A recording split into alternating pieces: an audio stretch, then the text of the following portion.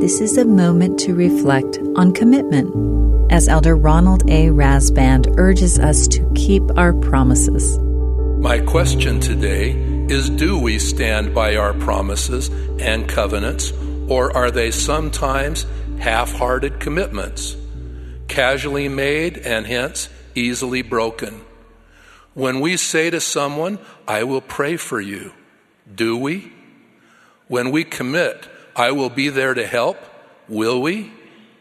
When we obligate ourselves to pay a debt, do we?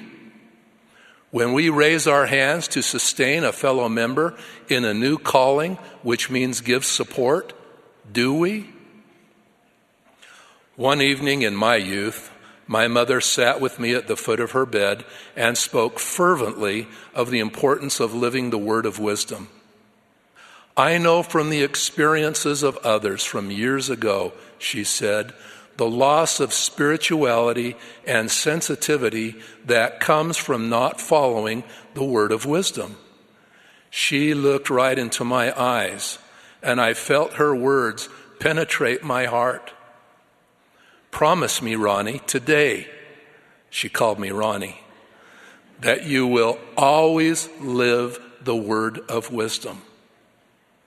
I solemnly made that promise to her, and I have held to it all these years.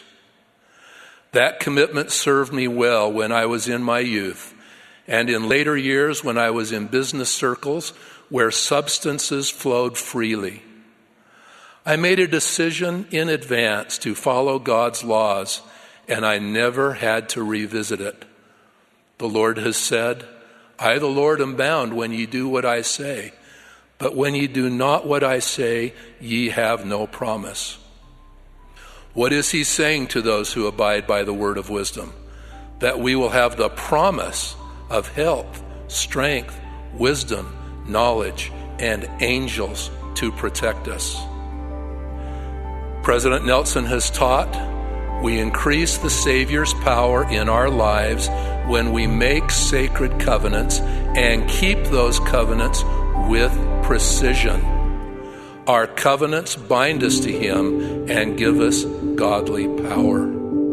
That was an excerpt from Elder Ronald A. Rasband's talk, Standing by Our Promises and Covenants. This is a moment to reflect.